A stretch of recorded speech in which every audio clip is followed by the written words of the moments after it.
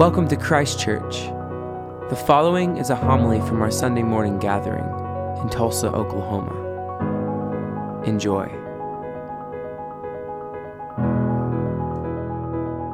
May the words of my mouth and the meditations of all our hearts be acceptable in thy sight, O Lord, our strength and our Redeemer. We continue with our exploration in Alpha about the things that Christians believe. And last week, Deacon Bill shared with us about this person that named Jesus and what was unique and powerful about Jesus. And of course, one of the things that is most noticeable about Jesus is that he died and he was raised from the dead. One of the questions we often ask is, why is it that Jesus died? So we're going to explore that this morning. You are loved. That is the message of the New Testament. That is the message of the gospel, that you are absolutely loved by God. One of my friends was at a restaurant, and she was there with her young children. This woman was sitting next to her, and she was being loud and boisterous and inappropriate. She was cussing, and my friend Robbie was kind of embarrassed for her children to see this spectacle. She noticed that the woman who was being so loud had this really beautiful, unique cross around her neck. And she said to her, "If you're going to speak like that, would you please take off the cross?" The cross is the sign of Christianity. It is something that means something deeply to Christians. It is the logo, if you will. Well, the belligerent, loud, cursing woman got quiet. She looked at Robbie and she said, "If you only knew what my life has been." She said, "This cross is the only reminder that no matter how screwed up I am, there is at least one person who loves me." There's a verse in the New Testament where Paul says this: "The Son of God," that is Jesus, "loved me and gave himself for me." It is as personal as that. If you had been the only person in the entire world, Jesus would have still died for you because Jesus loves you. When you begin to believe in the radicalness of God's grace and love, it is transformative in your life. And that's what I want to talk about in this session. Why does this grace change everything in life when we grasp it and we experience it? The Son of God loved me. The Son of God loves you. God loves you so much. His love for you is unconditional. It is wholehearted, and it will never end. And I don't know what you think of when you think of the greatest love that you could imagine. Maybe it is the love of a parent or a child, a grandparent. But if you magnify that love that we experience in this life, that is the way that God feels us. So it presents a problem. What is the problem in the world? Why would it be necessary for Jesus to die? What was the problem that Jesus' death answered? You and I, every single one of us, are created in the image and likeness of God. We are image bearers of God. We are an icon of God. And there is something amazing and beautiful and incredible in each and every human being. Human beings are capable of producing some of the most beautiful art and music. Our minds have discovered things in the world that are unbelievable and life-changing. Human beings are capable of kindness, self-sacrifice, devotion. But human beings are also able to show another side. We are capable of bad stuff. You only have to open the newspaper to see that this is true. Look at the news. Look at the things that are going on around in the world. These same human beings who are able to do so many wonderful, beautiful, amazing things are also able to put so much devastation into the world. The world is far more complex than just simply lining us in teams and saying, well, that's the bad people and these are the good people. If we're honest with ourselves, we realize that each one of us is capable of doing both good and bad. None of us is completely one or the other. Now, I have done stuff in my life that I deeply regret, things that I carry with me.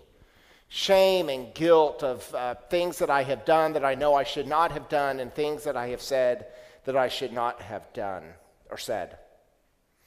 The Apostle Paul puts it this way. He says, all of us have sinned. Now, sin is a word that has sort of changed meaning in our culture. Saw an advertisement the other day for some ice cream, and it said that it is so good it is sinful. Right? Sin sometimes is seen not as the bad stuff, but almost as a virtue. And Paul says all of us have sinned and fallen short of the glory of God. But what does that mean? It means that we all have sinned. I personally find it hard to admit the times in which I have done things wrong. The words, I'm sorry, don't come out of my mouth as easily as I know that they should. And what I often do is try to cast blame and aspersion on other people. Much like when I was a child and I would blame the dog for eating my homework as the reason I could not turn it in. As adults, we don't learn much more, and we continue to replicate that behavior. It's always somebody else's fault. We don't get a whole lot of email chains anymore. Most of the jokes that we get are now contained to memes and things on social media, but a parishioner sent me one recently that had some humorous things that claims adjusters were told when they were investigating accidents. One man says this, that going home, I drove into the wrong house and collided with the tree that wasn't there. Another man wrote this, the other car collided with mine without giving me any warning of his intention. Someone else wrote this, I have been driving my car for 40 years, and when I fell asleep, I had an accident. And maybe my favorite, I pulled away from the side of the road, glanced at my mother-in-law, and ended up in an embankment. I think if we're honest, that we've all done stuff that we know is wrong. And Paul says again, all have sinned and all have fallen short of the glory of God.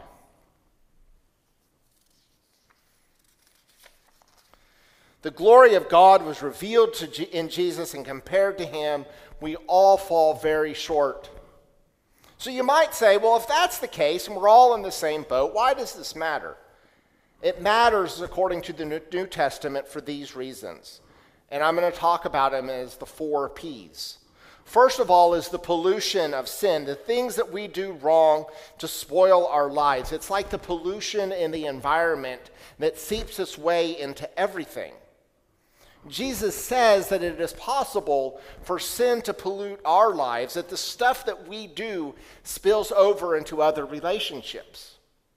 You may have seen in your own life or the lives around you when somebody does things that they should not do, it impacts not only them, but it impacts a whole group of people. And then there is the power of sin, the bad stuff of our life. The bad habits, they're very addictive. Jesus says whoever sins is a slave to sin. I was talking to a friend the other day, and he was complaining about the fact that with his kids being home so much, that they're eating out of house and home, and they bring stuff home from the grocery store, and the next day it seems to be gone. And he went and he bought a box of donuts to as a treat that he thought might last, 2 or 3 days. He comes home from work, and he finds that all of the donuts had been eaten that day. He went to his son, and he said, how did you eat all of these donuts? Didn't it make you sick? And the son said, yeah, it made me sick, but the only thing that I could do to make me feel better was eat another donut. And sometimes, if we're honest, that's the way that sin works. We know the thing is not good for us. We know that it is bad. We know that we're going to regret it. But in the moment, it is the only thing that we can imagine that will make us feel better, and so we do it. It's the power of sin. And then there is the penalty of sin. There's something within us that cries out for justice. When we see horrific things in the world, when we see actions that we cannot explain, we say that ought not to happen. That should be stopped. Justice should come to them. Just up the street here, Yale and 101st is under construction. And no matter which way you're going, you just cannot make a left turn. So if I'm coming down Yale and I need to go over to Sheridan, I either need to turn on 91st and go around that way, or I have to go all the way to 111th, go down, then go up to Sheridan. And sometimes I'm running late and I need to just head that way. And I say, it's okay if I turn left here because it's really important for me. The other day I was running late. Kristen had said, "Are you coming home?" I said, "Yes, I'm in the car. I'm heading home." And 15 minutes later, I'm still here trying to get some things done, and I knew I was going to be in trouble. I'm driving up Yale, trying to get home as quick as I can, and some yahoo is stopped in the middle of Yale trying to turn left, and I'm like, "You idiot, do you not see the sign there that says do not turn left?" If we're honest with ourselves, we are often live these lives of double standards when we understand that exceptions should be made for the times in which we break the rule, but we don't want to apply that same grace to somebody else. Here's how St. Paul puts it. "You therefore have no excuse when you pass judgment on someone else.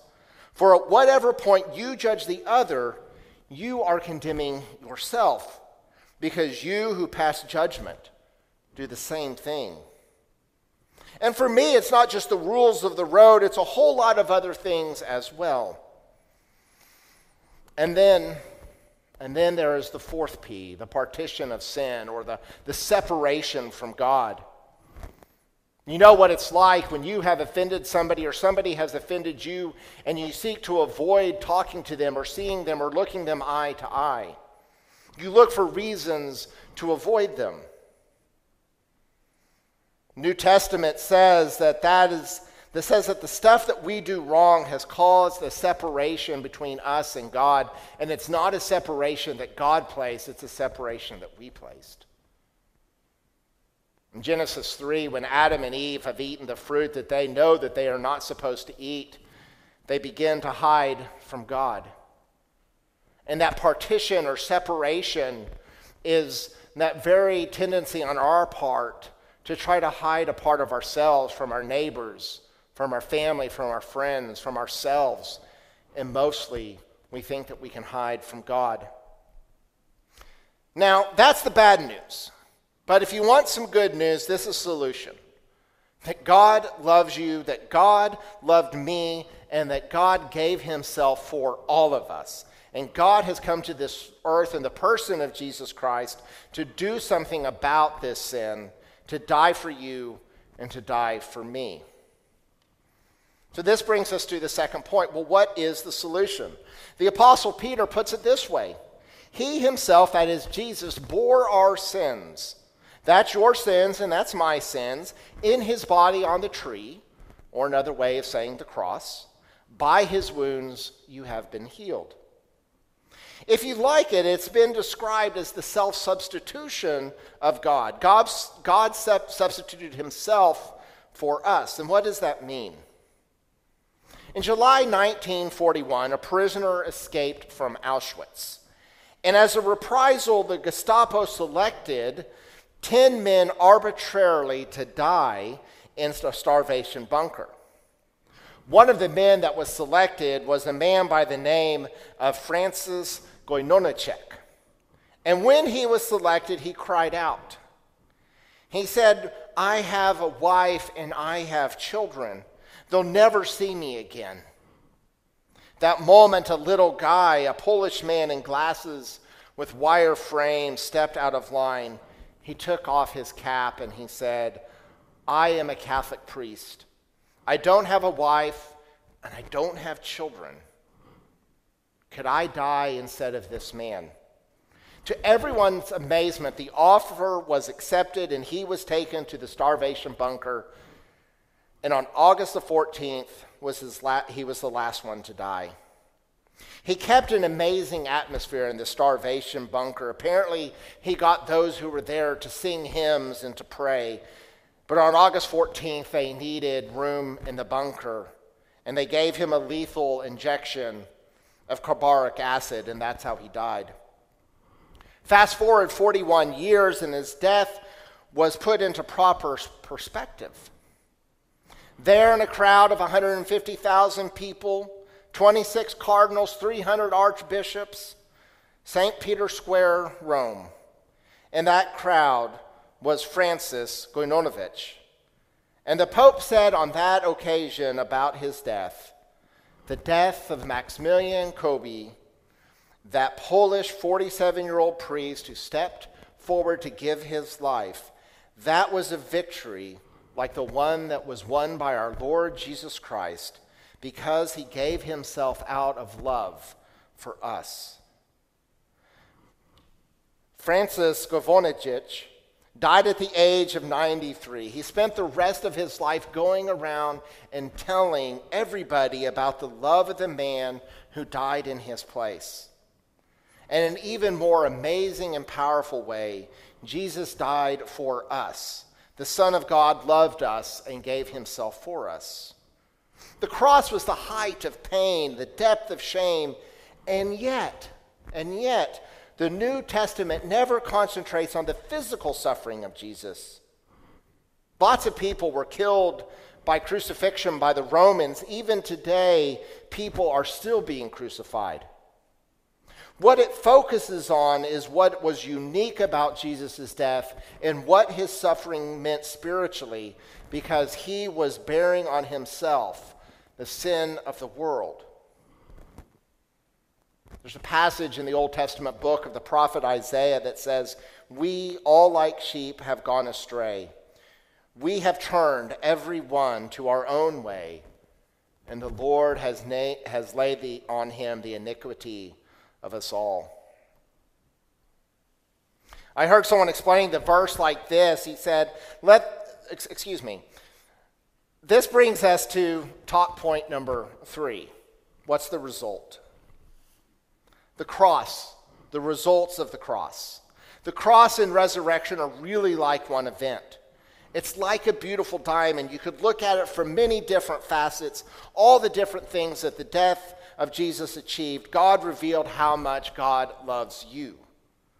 Guilt is feeling bad about the things that we do. Shame is feeling bad about who we are. And Jesus took the shame and the guilt. And you never have to feel bad or guilty about yourself, because God has proved that he loves you more than we can ask or we can imagine. That Jesus revealed what true love is. True love is not just a feeling. True love involves more than words. True love is action. Jesus showed us through the supreme example of love by sacrificing himself for us. The answer to suffering is very complex. Why do bad